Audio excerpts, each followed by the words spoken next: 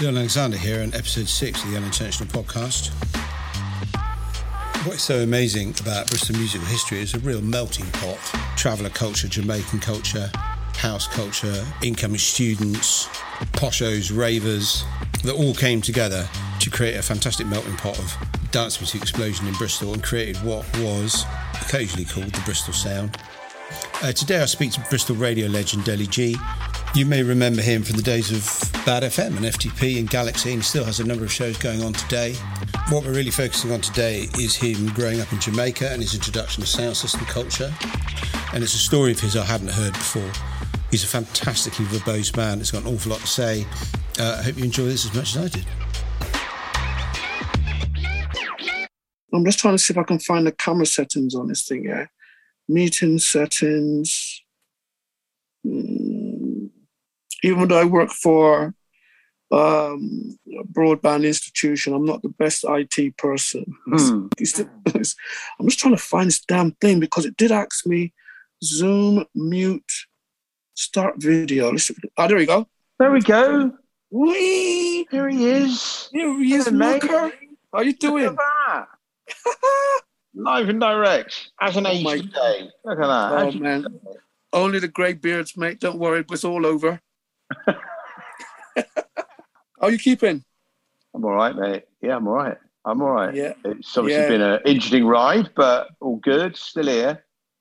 Yeah. What about you? You've been working all the way through, or what have you? I've been working through, obviously, with a day job now. I've been working right the way through. You know, loads of shows going on. So I'm still active, very active. But, amongst this craziness, some goodness has come out of it because I think people are communicating more, obviously via virtual, but they are communicating. People are talking. People are looking within themselves and also looking out as well and really reflecting. Do you know what I mean? Because we've never known it like this, mate. Do you know what I mean? We're like, young hearts run through this part, until the day could break of dawn. You know what I mean?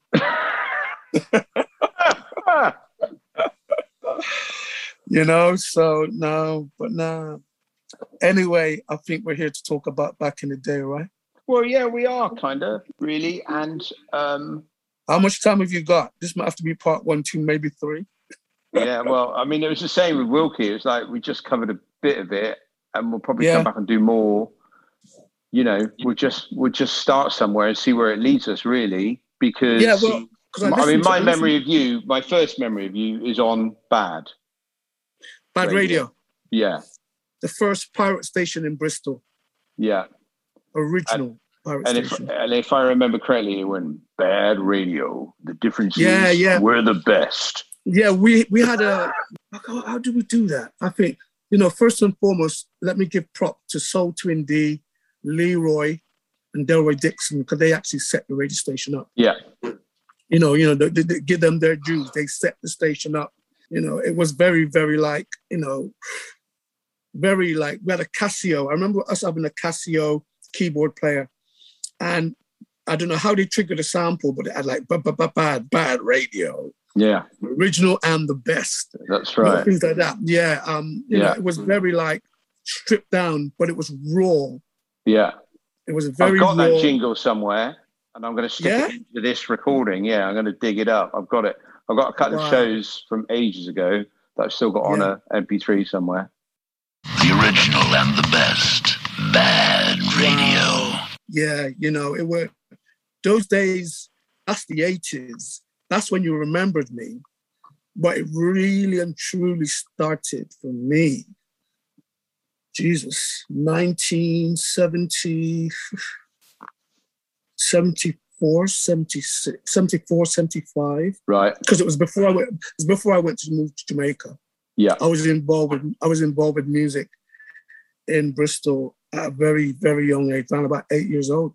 I remember going to the Bamboo Club, just to help my uncle out with the sound system. I remember I was always around the sound system. Yeah.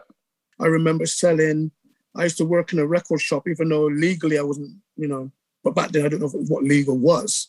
No, I just wanted to be around. I just wanted to be around music, and I remember working in a record shop on Stapleton Road in Eastern Bristol, just beside where the church is, in I can't remember what the name of the church is, but on Cyprian Road. I used to work in a record shop there.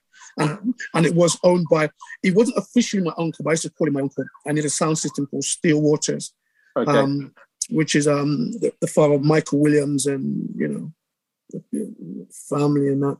And he had a record shop there called Rucker's Hi-Fi. I used to hang out, a friend of mine who's passed away now, what his name was Tony Brown. Me and him used to hang out at Bannerman Road School. I used to bring my dad's Blue Beat records in, and my little, he had a little flip-top record player. I used to charge kids half penny to come and listen to records up in Stirling. Yeah. Starting early. Oh yeah, God, yeah. I was a promoter early, mate. Very early. You know, it was half pence. Cause back then, you remember that? We should charge them half pence or a penny to come and listen to Upsetters, Blue Beat, and all that stuff. But Tony died in Jamaica, God rest his soul. Well, I was out there, but I didn't see him while I was in Jamaica. But I know you heard he died out there. But no, my dad bought me a Philips record player, and this one had 2 speakers on it. So it had like the 4 like turntables, all that stuff, and it had 2 speakers clipped on the top. So it was in stereo. And I remember doing my first ever, I used to say, I call it a jokifying gig when I was like, again, 1975, I was about 8, 9 or whatever, at Bannerman Road School in Easton. Because after the end of the year, they had like presentations, and I was the guy in the corner playing the records. And I like to think that, you know, the whole thing with music and DJs today, I remember when nobody wanted to be the guy in the corner playing the records. Everybody wanted to be the guy on the dance floor, because back then, if you could dance, the girls would love you more. But I always wanted to, I always wanted to play records. And that's how that happened. And then I think me and my brother built my first little play sound system. It must have been 1976, because everything in England was between up until 77, mid 77, because I went to Jamaica in 77. But we built a little sound system, and we built the bass speakers out of a TV shell. You know, the old, back in the old school days, the TVs were massive, you know, with the tube stuff in the back and the wood frame around it. And I remember we built it, and we actually built it down. Even though we had the stuff at home, we actually built the speaker at the Felix Road Adventure Playground. Wow. Yeah. And this is when the Adventure Playground was like, I think there's a picture of it around somewhere. Me and, you know, a couple of the guys, some of the guys are still alive now, like Lloyd Thomas, who's security now. They're all in the picture, you know. Paul Layton, who's got his own big sound system now. But we built it in a prefab, and the prefab just like a zinc. And we just hang out and play, we build fires in there, we had our dens and all that kind of stuff. Yeah, but that's what I built my first sound system. It was just a bass speaker. I can't remember what the top ends were like, but it was just like a little tube amp, little tube amp, and that was it. Yeah. And how long were you in Jamaica for then when you went in 77? 8 years. Right. Yeah. Okay. So, but music was something that I know it had to be a part of me when I went to Jamaica. Yeah. Because it as much as it's going on in England, I was just a kid. But then when I moved to Jamaica, it was like it was all around you. It was all, you know, there's nowhere you can go and not hear music. No, yeah, right, exactly. Do you know what I mean? And it was like, it was on a bigger scale, much bigger scale, because what you got to remember in England, everything was like inside, you know. Yeah. Everything was like closeted in. With Jamaica, it's like the weather, they had the weather for us, everything was outside. We moved to Jamaica, and obviously I didn't go to Jamaica because I had to. I didn't go to Jamaica because I wanted to go. It's just a case that my parents want to return back to Jamaica. Yeah. So as a kid, I had no say in the matter. But I tell you, Leon, right? I personally think it's one of the best things they've done for me. Yeah. I really do, because it opened my eyes to not just like a different culture, different way of life, but everything in general. Because obviously, if you know the history of the England and, I have to say England because obviously that's where I was born, and what it was like in the 70s. And I still remember National Front, still remember being chased by National Front down the street. I still remember various things like that, which wasn't very nice. I still remember, I think, watching a lot of the programs on the TV now, watching how things were. I can resonate with it as a kid. Yeah. I can really resonate with it as a kid. I still remember NF being scratched into everything, bus stops. Yeah. Telegraph poles, whatever. If you went into like, the phone box to make a phone call, because there weren't mobiles back then, it'd be marked up in the phone box. Phone boxes, it's all around you, Yeah, but like I said, moving to Jamaica really opened my eyes towards the difference of the two countries. But the whole essence for me with being over there was the music all around me. And it was just such a wonderful, wonderful, wonderful thing. It's like, take out, the sun, the sweet smell in the air, the fresh food, the whole Jamaica lifestyle was just like, I think the word is paradise. Let's take away the social differences between people and how they live. Just the climate alone. Yeah. We as a family, we grew up in a very, very nice house. A very nice house. I have to consider. Let's put it this way: it was much bigger than the one we had in Eve Road in Easton. More land space, more fruit trees. The way our people conducted themselves as Jamaicans, because obviously I stuck out like a sore thumb, i.e. my accent. Yeah. But my accent later became a great asset to me within the music business, which we'll come to later. Yeah, it did. Very, very much did.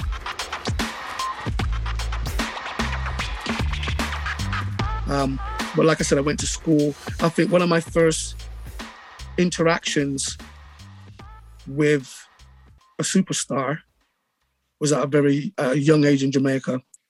My mum said to me, when you go to school and you're crossing the road, make sure you cross the road, because it's in England, it's Jamaica. Okay, they don't stop. You understand? So I was like, my school is on a road called Oak Road in Jamaica, which is it's like a main artery that takes you from a place called Halfway Tree all the way to Mona Heights. Right? So I had to take the 70 bus. I had to walk partway from home because I lived in a place called Richmond Park, which is Kingston 10 in Jamaica. I had to take a bus from there, and it went all the way up to Oak Road. And one morning I came off at the bus, went to zebra crossing, and as you do, you wait. You follow the green cross crows like we used to do in England. And this VW bus pulls up with a lot of Rastafarians in there. And the bus pulled up at the zebra crossing. This Rastafarian guy said, "Cross the road, you." And I looked at him. Didn't think nothing of it. I just looked at him and he looked at me and said, "Cross, man, go on, man, cross over." And I looked again, make sure to come. So I crossed over, not thinking about anything. So I went to school. And about 3 o'clock, after 3, when school was out, all I can hear was the kids were saying, "Bob Marley's on the playing field." And I was like, "Bob Marley's on the playing field?" Because obviously I still have my little English. So I ran down, because I went to a very well-to-do school. My school was like a very high society school. Let's put it this way, the Prime Minister's kid would learn to my school, right, in Jamaica, right? And because my grandfather was a businessman in Jamaica, I was like one of 4 to be privileged to go to a school like that. So I ran down with the kids down to this part of the playing field, because we had 2 football fields, 1 tennis court, 1 swimming pool, basketball court. That's how well-to-do the school was. So I ran down to this football field, and there's all these Rastafarians playing keepy-uppy football. And when I looked over, it was Bob Marley. But it was, wow. I pointed to him and said in my English voice, "That's the man that let me cross the road." Do you know what I mean? But I didn't think nothing of it. And he looked at me and he said, "What, you?" And he kicked the ball over to me. Because what it was is, at our school, at a certain time, the permission, because I didn't realize that Tough Funk studio was just down the road from my school. Right. But I used to go past the studio every day. And they had 2 complexes. They had like the one where the famous, where the shooting took place when they tried to kill Bob in the house. And across the road, they had another complex where I think it might have been a studio, but I never went in there. But they had like 2 complexes, one across the road where the house was, where I think him and Rita and that lived, And then they had another place across. So the picture where you see him on the hammock and all that, that's on the left-hand side as you got Oak Road. And across the road, they had another complex. But they were playing football on my campus. Wow. And that was the only time I actually saw him like eye to eye. But that was a moment. Yeah, for me as a young kid, as a young kid. Yeah. You know what I mean? But that was the first time I met like a so-called, and even then he wouldn't call himself a superstar. He was just Bob, you know? Yeah. So that's sort of 78, something like that, is it? Yes, 78. Yeah. So sort of like peak Bob Marley, really, isn't it? Yeah, well, I went to Jamaica in August 1977. Yeah. And I went to school, but we're talking between like late 77, 78. Because I still, when I saw him at that time, I still had my English accent. Musically, I was like, I hadn't started to really get into the disco side of things just yet, because coming from England, they didn't really play disco like that on the radio. You know what I mean? It was all like the obvious pop stuff, like the Bay City Rollers and Junior Essex? David Essex. David Essex, that's a junior. Yeah. David Essex, yeah. Well, you know, that's right. Well, it was that kind of stuff that, you know, the K-Tel album samplers with all these little mini tracks on there that if you played on your record player too loud, it started feedbacking like crazy. But obviously, we didn't know about 12 inches. But anyway, the 7-inch, the 12-inch didn't come until mid-77 anyway. Do you know what I mean? So, but it was that kind of thing. So going to Jamaica was like, I was very much Bob Marley. Peter Tosh had not gone solely, I don't think. But it was very much about that kind of sound, reggae, Dennis Brown, of course. But then I still remember my dad, back in the 70s when we lived in England, was playing like James Brown, the Hell album, playing Diana Ross and the Supremes, off of the famous Motown Chartbuster albums. Do you know what I mean? So I still had that kind of like raw soul in the house, but at the time not really identifying what it was. What was the difference between rhythm and blues and up-tempo dance? And like again, flipping back to the UK, I couldn't understand why every like other weekend or every month they like have a party and we had to go to bed as kids, but they were playing music downstairs. And obviously later on I learned that obviously they weren't allowed to go to pubs and all that kind of stuff back in the day. So they formed the what's known as the original house party. But no, you know, but Jamaica, again, I go back to that place, we call it the Rock. And if I mention the word the Rock in this chat we have, it's all about Jamaica. My dad was a music person. He loved music. He loved quality equipment. And when we moved to Jamaica in the shipment, he bought a brand new Philips turntable with a Marantz radio receiver with an integrated amplifier, but it was just a basic equipment. And with the Marantz, it came with 2 speakers which had built-in crossovers. Those things just start to come into play. And believe it or not, that piece of equipment started a sound system in Jamaica with me and my brother. I can't look at it. Going to school, I remember going to school, obviously on the weekend, it was just like, it was a release from going to school. So come weekends, we hear music again. Saturdays, you know, wake up, there's music. And I remember one Saturday afternoon, all I can hear was this bass. And I can use the phrase now because I understand what 60 hertz means, right? But the bass of that sound to it was a really deep rumble, but a steady thump. Imagine going to a hospital and hearing like a heart machine going boom, boom, boom, boom. It was that kind of sound. But it didn't have that second boom, which was a boom, boom, boom, boom, boom, boom. And I said to my brother, where's that sound coming from? Where's that sound coming from? And he goes, I don't know. And I said, well, do you think we can go out? Because by now we've started to get that Jamaican bug, you know, getting used to go out on the streets. And we didn't go too far because we're still considered as new to the country. But the music, this bass I heard, is just thump, thump, thump. I said I had to find it. So I left the house, the family house, and I started to walk towards the sound. And as I got closer and closer to the sound, it was about 2-3 streets away. And as I got closer and closer and closer, I can hear this high top end sound, the hi-hats and that coming in. And it sounded really clean, very distinctive, but the bass just got you more and more and more and more.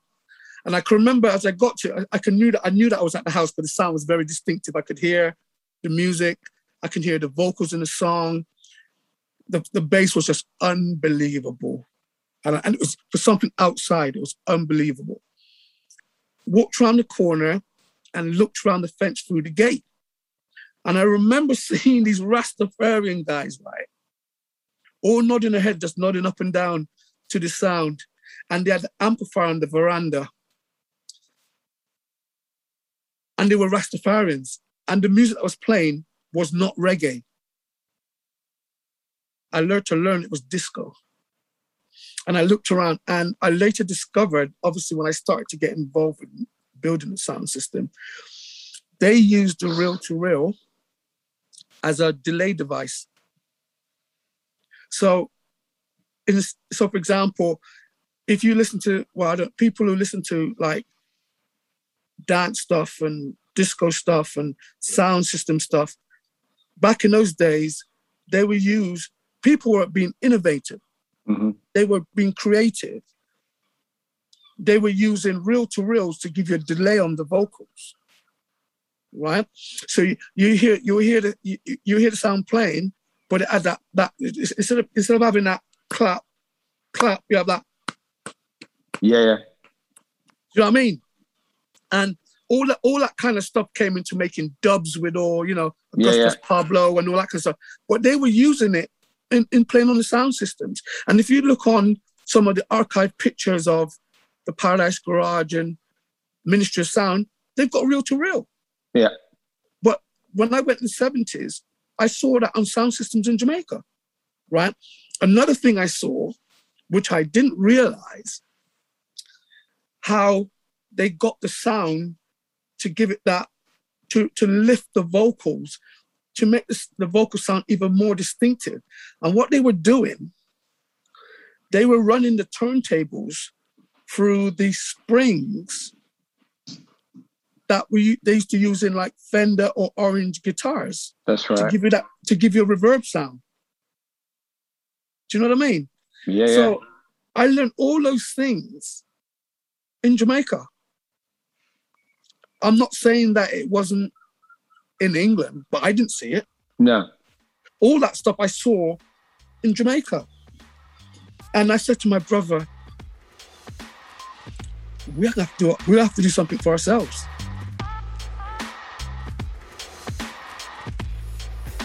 So when did you start building your own sound then? Oh, we started building, by 1979. Yeah. That's when what we did, we took my dad, any Jamaican family would know the thing called a blue spot gram.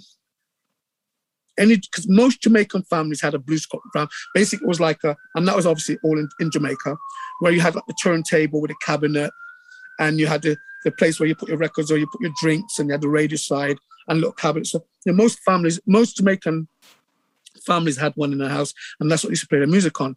So obviously, moving to Jamaica, we brought all that stuff with us. But what my brother was, he was very talented with electronic stuff and building equipment and stuff. And we bought a 12-inch speaker, right?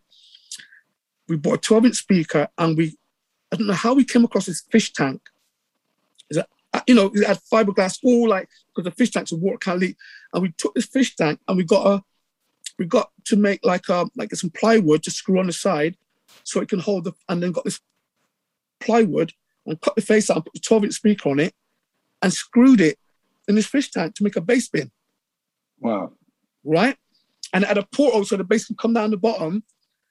And we used that integrated out to play the bottom end and the Rotel receiver to play one of the Marantz speakers we had with a crossover on it, right? So and then we had the 2 turntables with this piece of, I didn't know it was a mixer, I just knew it went from left to right.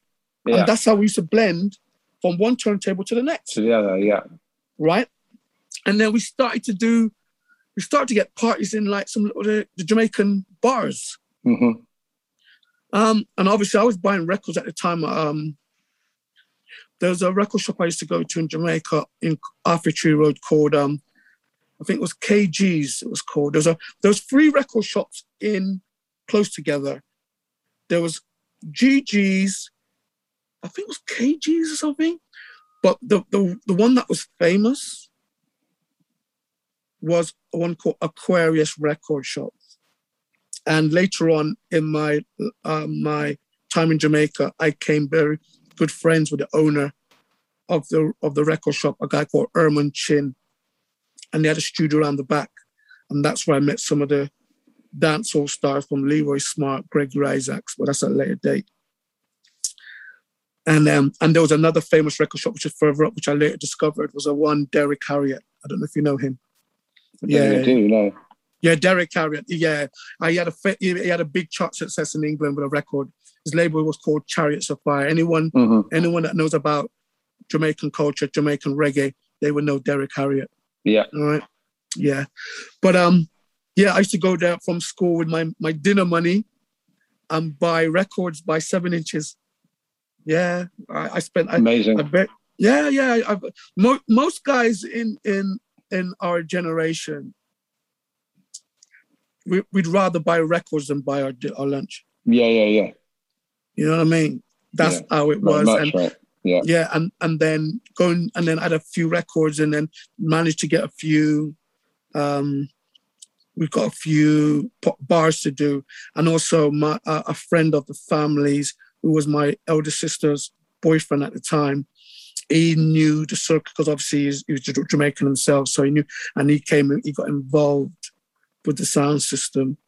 But that really started with me and my brother, you know. And there was another guy that lived across the road, a guy called Ryan.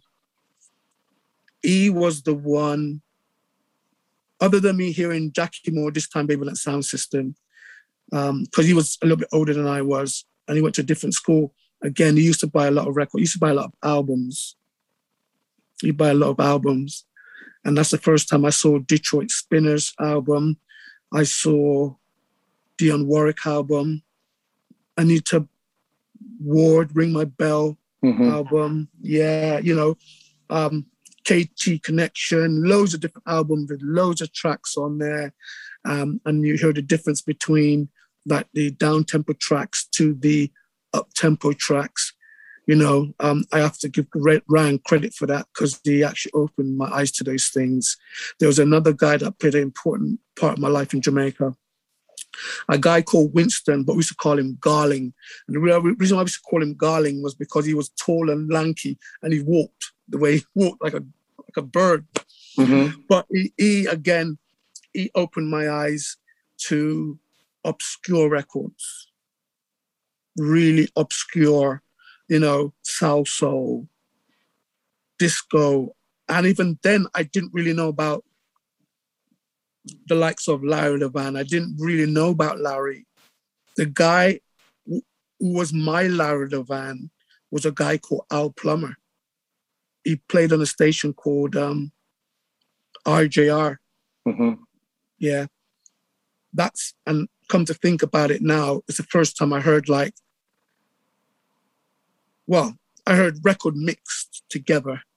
Yeah. But then getting involved with the whole music thing, all the mixing thing, I saw that in Jamaica before I come to England, way before I came to England. Yeah, you know, that the whole thing with obviously the likes of, because in my days, Technics, when I first started in the 70s, there was no Technics 1200s. It was basically, you know what I mean?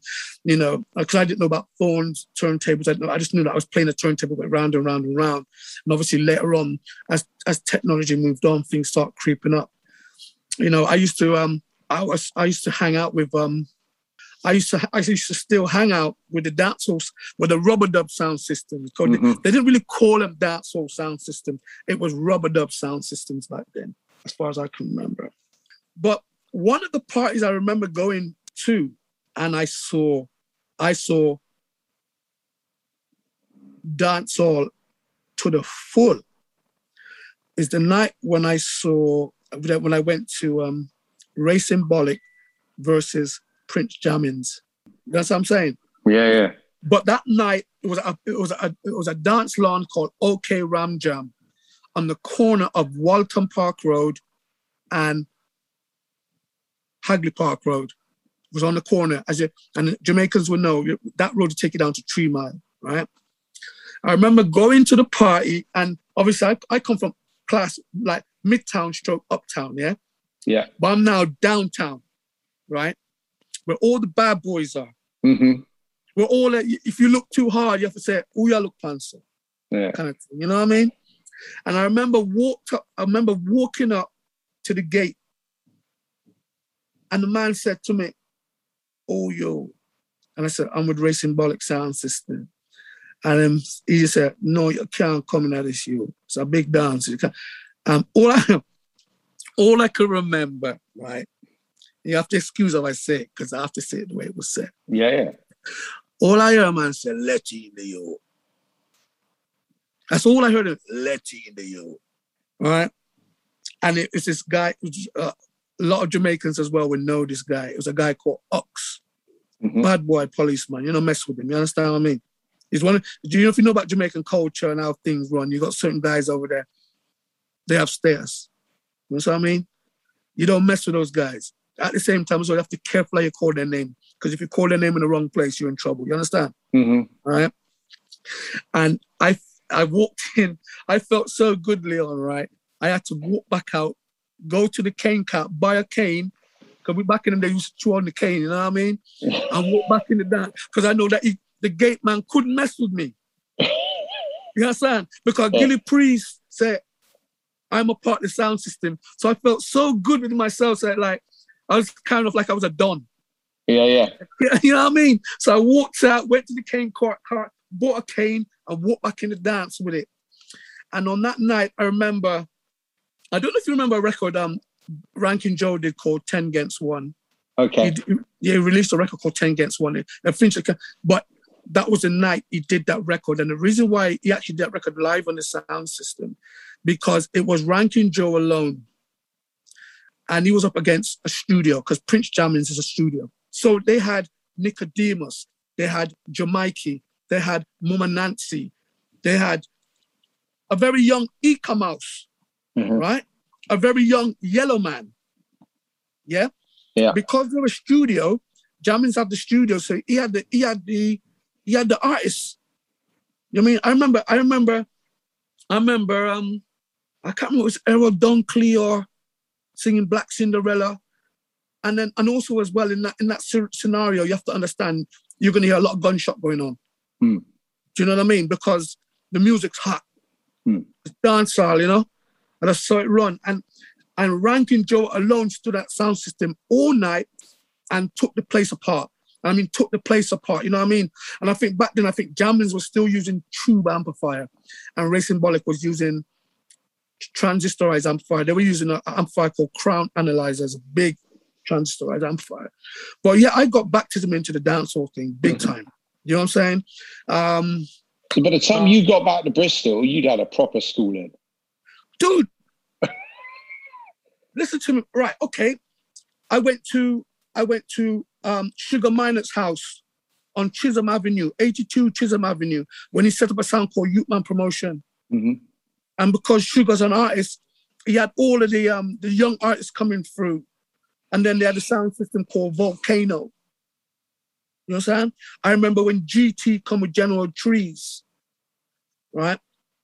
I'm building my sound system now, but my sound system will play everything. So I play Calypso, I'll play disco. As boogie started to creep in, I'd play reggae. I did sound clashes. I had a sound clash with a famous sound system called, well, this is the irony. I did a sound clash with a sound system called Love Injection in Jamaica, right? But Love Injection was the sister sound of the big sound called Gemini. And if you know, if people who listen know about sound system, they know where I'm coming from.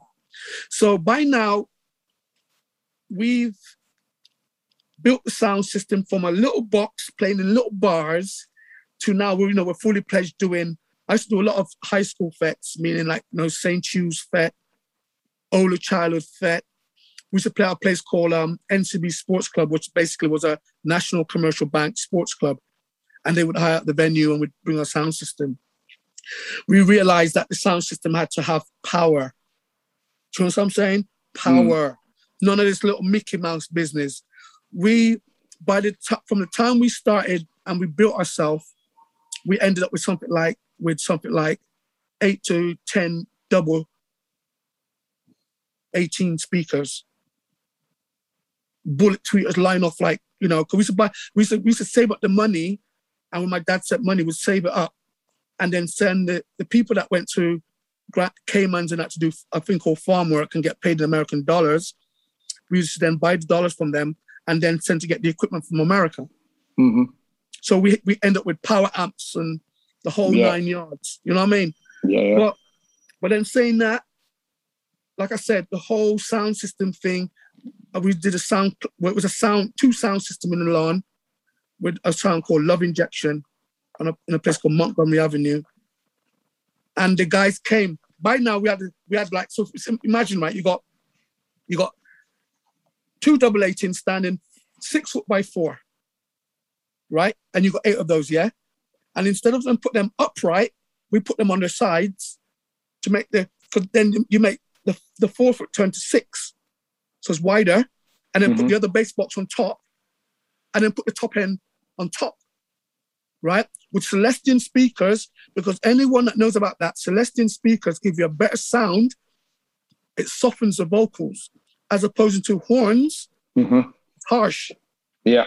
You see what I mean? So basically, you had, and it was like a freeway. So you had bottom, mids, and highs, yeah? The guys for Love Injection came around because we lived pretty close to where the dance was. We went there early and found our spots for speakers, right? The guys came and looked to see where they were going to put. They sent somebody in a car just to look on the lawn and see how they were going to position their speakers. By the time they got there, we took the 4 corners of the lawn. So you had a set one there, one in the left, one in the right, one in the left, one in the right. So we cornered off the whole. So technically, the whole thing was surrounded. And what they did, right? They went to the Gemini, because Gemini's boxes were different from Love Injection boxes, but because it was owned by one person, because Gemini had quads. They had 4 18s in one box. That's how big they were. They're huge. So what they did, because they couldn't corner off like how we cornered off, they sent for 4 of the quads. Right? 4 of the quads. So imagine you got one quad box with 8 18s with another one beside it. Right? So that was their way of getting around the sound. They just put one at the left, one at the right. They sounded heavy, bro. They sounded heavy, man. Because you got to remember, back in those days, not only that you had to have the music, your sound had to be on point. Yeah. Your sound had to be, no matter, and if you notice, like with Carnival in various places, the sound system, they all like try to top each other. Sound-wise. Yeah. But we didn't have that clash where you play over each other. It was just about when you turned on, you knew you were on. You know what I'm saying? Yeah. So that whole scenario with that. And then obviously in Jamaica, they had other sound systems other than the dancehall sound system I was involved with. As friends, just to see how they build. There was another side. There was a sound system called Plus X Aggravation, Crystal, which was the son of the same guy I told you, Derek Harriott, at the record shop. They had a sound system. Disco Sensation. Oh, by the way, my sound system was called Lovebird. We named it after the Air Jamaica. Anyone knows that Air Jamaica, it was the hummingbird, the logo. Yeah. We almost got sued. We almost got sued for that. You know why? Yeah, we almost got sued. We didn't know about trademark, did we? No. We didn't know about trademark. Basically, we had a stencil made with the hummingbird that was on the side. But so we had the hummingbird, and we used the same orangey yellow color. Yeah, we had the bird in orange, and we had the circle in orange. But that was the same color for Air Jamaica. Yeah. But we didn't know that. We didn't know that. We didn't know about trademark. And we got pulled up on it, and we had to change. We had to change the circle to a heart to get around it and change the coloring as well. I think we changed it to blue. Keep the bird yellow, but the art was in blue. Yeah. Do you know what I mean? And then, we got to start to play places like a place called Tropics, believe it or not. Mm-hmm. There is a Tropics in Jamaica, a place called Dumfries Road in New Kingston. And, it was set, if you imagine like you walk into a place and it's all outside, but it's like tropical. So you got fruit trees and plants everywhere, but the dance floor, and you can look up and see the stars, and the sound system is pumping. Mm-hmm. As you walk through, you can see like a garden scenery, and as you look down straight towards you, you can see the speaker boxes lined off. Do you know what I mean? And the pump, it was, and I went there and I remember seeing a guy called Squeeze. He was like the first DJ I saw mixing live with free techniques. Mm-hmm. Blew my mind. Mind you, I'm not a mixing DJ. I was just playing music. Yeah. I was what's known as the famous word as segue. Yeah. One to the next. But that also taught me about programming music. You know what I mean? And I think sound system is that also taught me about programming, because one famous part I remember, I was doing a sound clash with a sound system called Soul Convention. And I remember we're set up in the lawn, and I can't remember, it was my house, because believe it or not, I did do parties at my house, but the parties were inside the house. It was outside in the yard, because it's that big. And I remember my brother coming up to me, and there was a tune by a guy called Tony Tuff. It had the lyrics saying, "I saw you down the lane, girl." Do, do, do, do, do, do, do, do, do. And I remember my brother saying to me, "Yo, G, how they play that record so early?" Because it was only like, they played that record in their segment of their playing was about 12, 1 o'clock. And by now I'm like, my Jamaica partners, I'm saying, listen, don't worry yourself. Well, I'll play about the record, but I'll play it when the people them don't have them juice and them smoke them weed and them feel good. You know what I mean? And I must have played the same record back about 3 in the morning. But I had an MC, a guy called Shaka Indian. He just to put a picture on Shaka Indian, he's been to England and he's performed. He was like another version of Super Cat, because he's Indian, but in Jamaica we call him Coolie. Do you know what I mean? And he was very, he still, when I went to Jamaica last, he was there, he said, "Oh, things, music, and right. But yeah, he came on, and he came on the mic, and he started to MC and do some sweet lyrics. It was very, very sweet lyrics. You know what I mean? And the part, I never heard so much gunshot in all my life, bro. It was just like, and then I used to play like certain Eptones records, Eptones, Studio One, certain time of the morning, you know what I mean? And also subject to what kind of parties we're doing. If we're doing like a sound system clash, we kept it more dance, or where if we're doing a party like a high society party where they want a bit of soul, we had to play Reasons by Earth, Wind and Fire. We had to play Taxi, Take Me to the Time, Champagne, Albardas. We used to play Foreigner, I Want to Know Where Love Is. You know what I'm saying? So music, and to me, songs were, and to me, songs will always be the pinnacle. A good song will always be a pinnacle to part of my set. Because back then, girls love songs. They love songs. And then if you got girls come to your party, you know what it's like. Guys are there, bro. Standard, totally. Standard, you know what I mean? Do you know what I mean? So it was just like that. And like I said, I remember I wasn't mixing, but I remember listening to, I used to listen to Al Plummer on RJR. Again, it wasn't about me. I never thought about being a radio DJ, far from it. Even though I got my name from a famous radio DJ in Jamaica, right? And I'll come on to that. But Al Plummer, I used to listen to him every Saturday without fail, 7:00. RJR, Al Plummer's mix show. I didn't know Al was Jamaican, American, or what. All I knew, he was mixing some hot tunes. He was playing Leroy Burgess. I didn't know who Leroy Burgess was. All I know is the songs. He was playing Francina Jolly, Gotta Get Over You. I didn't know who the hell that was. I tried to buy the record. I couldn't buy it because in Jamaica, they didn't import a lot of Americans because of the strength of the American dollars to the pound. So basically, I ended up recording. I ended up having a friend who had it, recording it on a metal tape, not a normal tape, a metal tape, because you can get the high quality. And you remember the term Dolby? Yeah. Right? Yeah. So you can take out the hiss. Because you're playing with highs and bullets, you want to take the hiss out of that sound. So you put on the Dolby to cut out the hiss, but you're playing those records on cassettes. I used to mix it. When I say mix, I used to play it from a cassette. I love the record so much. I remember playing Found a Cure, Ashford and Simpson, off a cassette because I couldn't buy the 12-inch. Oh, I got it now. But you know what I'm saying? But that's how it was. And I used to listen to Al Plummer religiously every Saturday. I listened to him so much.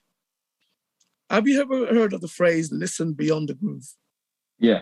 Or in the groove? Yeah. That's how much I was into him. I can tell if that show is repeated. And that later in my radio career, now people say,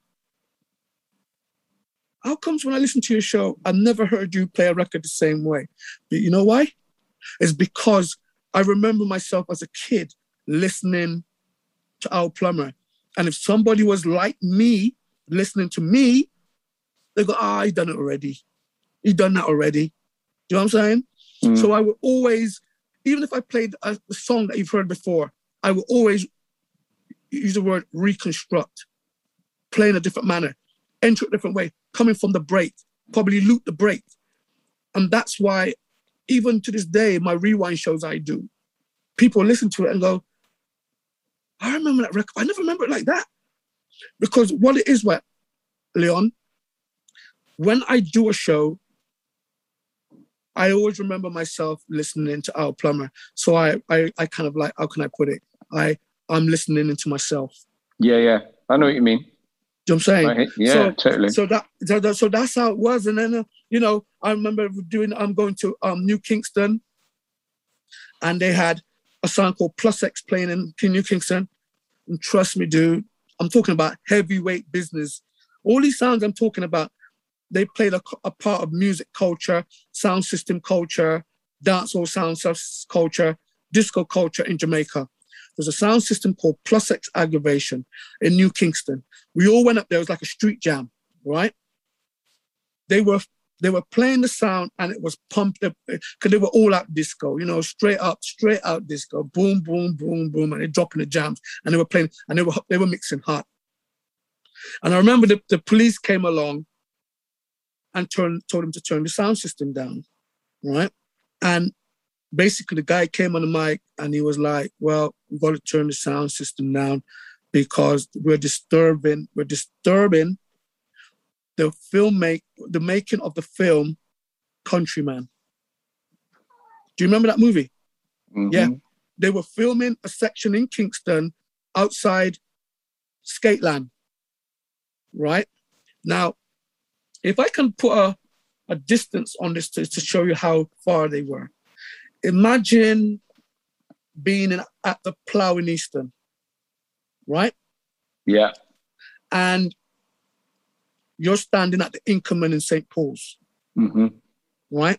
That's a distance, right? Wow. That's a fair distance, right? Yeah. Right. Yeah. It's not that they can hear the sound system clear at the Inkerman, but because they're filming, the mics were picking up the sound from that distance. That's how much they were pumping, dude. You know what I'm saying? That's crazy. It's crazy. I'm telling you, bruv. It was crazy. They were filming not children. They were filming Countryman outside Skateland, and they picked it up. That's how heavy the sound system was. It's amazing. Absolutely amazing. I remember being at my house, because where my house was, the famous Skateland with Skendon, all the dons up there up in Skateland. I can stay at my house in Richmond Park and hear when they put the mic on the table. Crazy. I can hear it. Yeah. Because what you got to remember, at night, the sound travels more. Yeah. Totally. I mean, listen, you know what? This is just part one, man. I'm sure we're going to have part two. We might even squeeze a part three. I got to say, I got to send a big shout to Wilkie, Mike Shaw. Yes. You know, obviously Marty, you know, the whole Lakota crew, the guys from back in the day. Yes. That made the city what it is now, because people think that some people think that the city just started in 2000. Come on. Nah, bruv. Nah. Don't even think about it. So, you know, you got all these guys now doing a thing. You know what I'm saying? I think I passed the story down to my nephew and my son. They know what's up. You know, I got send a big shout out to Blazy and the crew, because they want to know too.